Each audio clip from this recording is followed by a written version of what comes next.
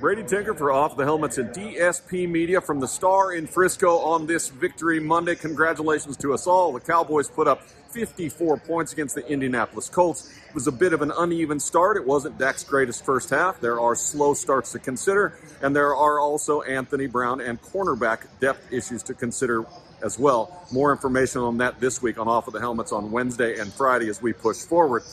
The real topic as we sit here now after another victory is Odell Beckham is in the house here at the Star. Now, the truth is, I don't really know that, but he will be in the house at some point in the Star, and he damn well may be there. He may be there right now in a robe going through medicals. I don't know.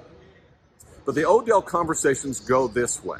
He has been to a couple other teams. I don't care where he's been. I believe he wants to be here, and I believe the Cowboys want him. But the number one reason Jerry Jones and the Cowboys want Odell Beckham to be a Cowboy is he can affect what they're doing this year. Even if it's just one regular season game, if he can get in and be electric and affect what they do in the playoffs, then the goal, as Mike McCarthy states over and over again, and we all have this, is to be playing in the last game of the year.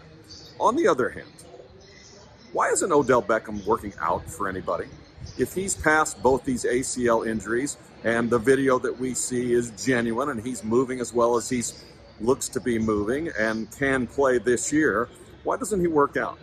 Can you imagine the Cowboys signing anybody for what could be a 2.5-ish year contract at maybe roughly $30 to $40 million guaranteed that you haven't seen play or work out since last February? I can't really imagine it, but I think they're going to do it.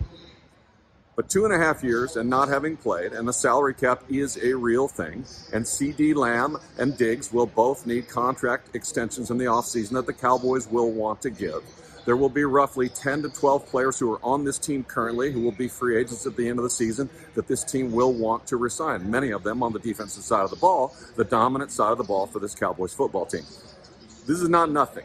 It's a big deal, this signing is, and the truth is we all have to be ready for the fact that you may sign Odell Beckham Jr. and he may not play any downs of football this year, and then you have him for 2 more years, and maybe that wouldn't be the worst thing. But remember, the goal for Jerry Jones and the Cowboys here is that Odell Beckham comes in and makes a physical and emotional impact on this football team as they push forward. Continue the momentum, if you will, and try and get into that last game of the year.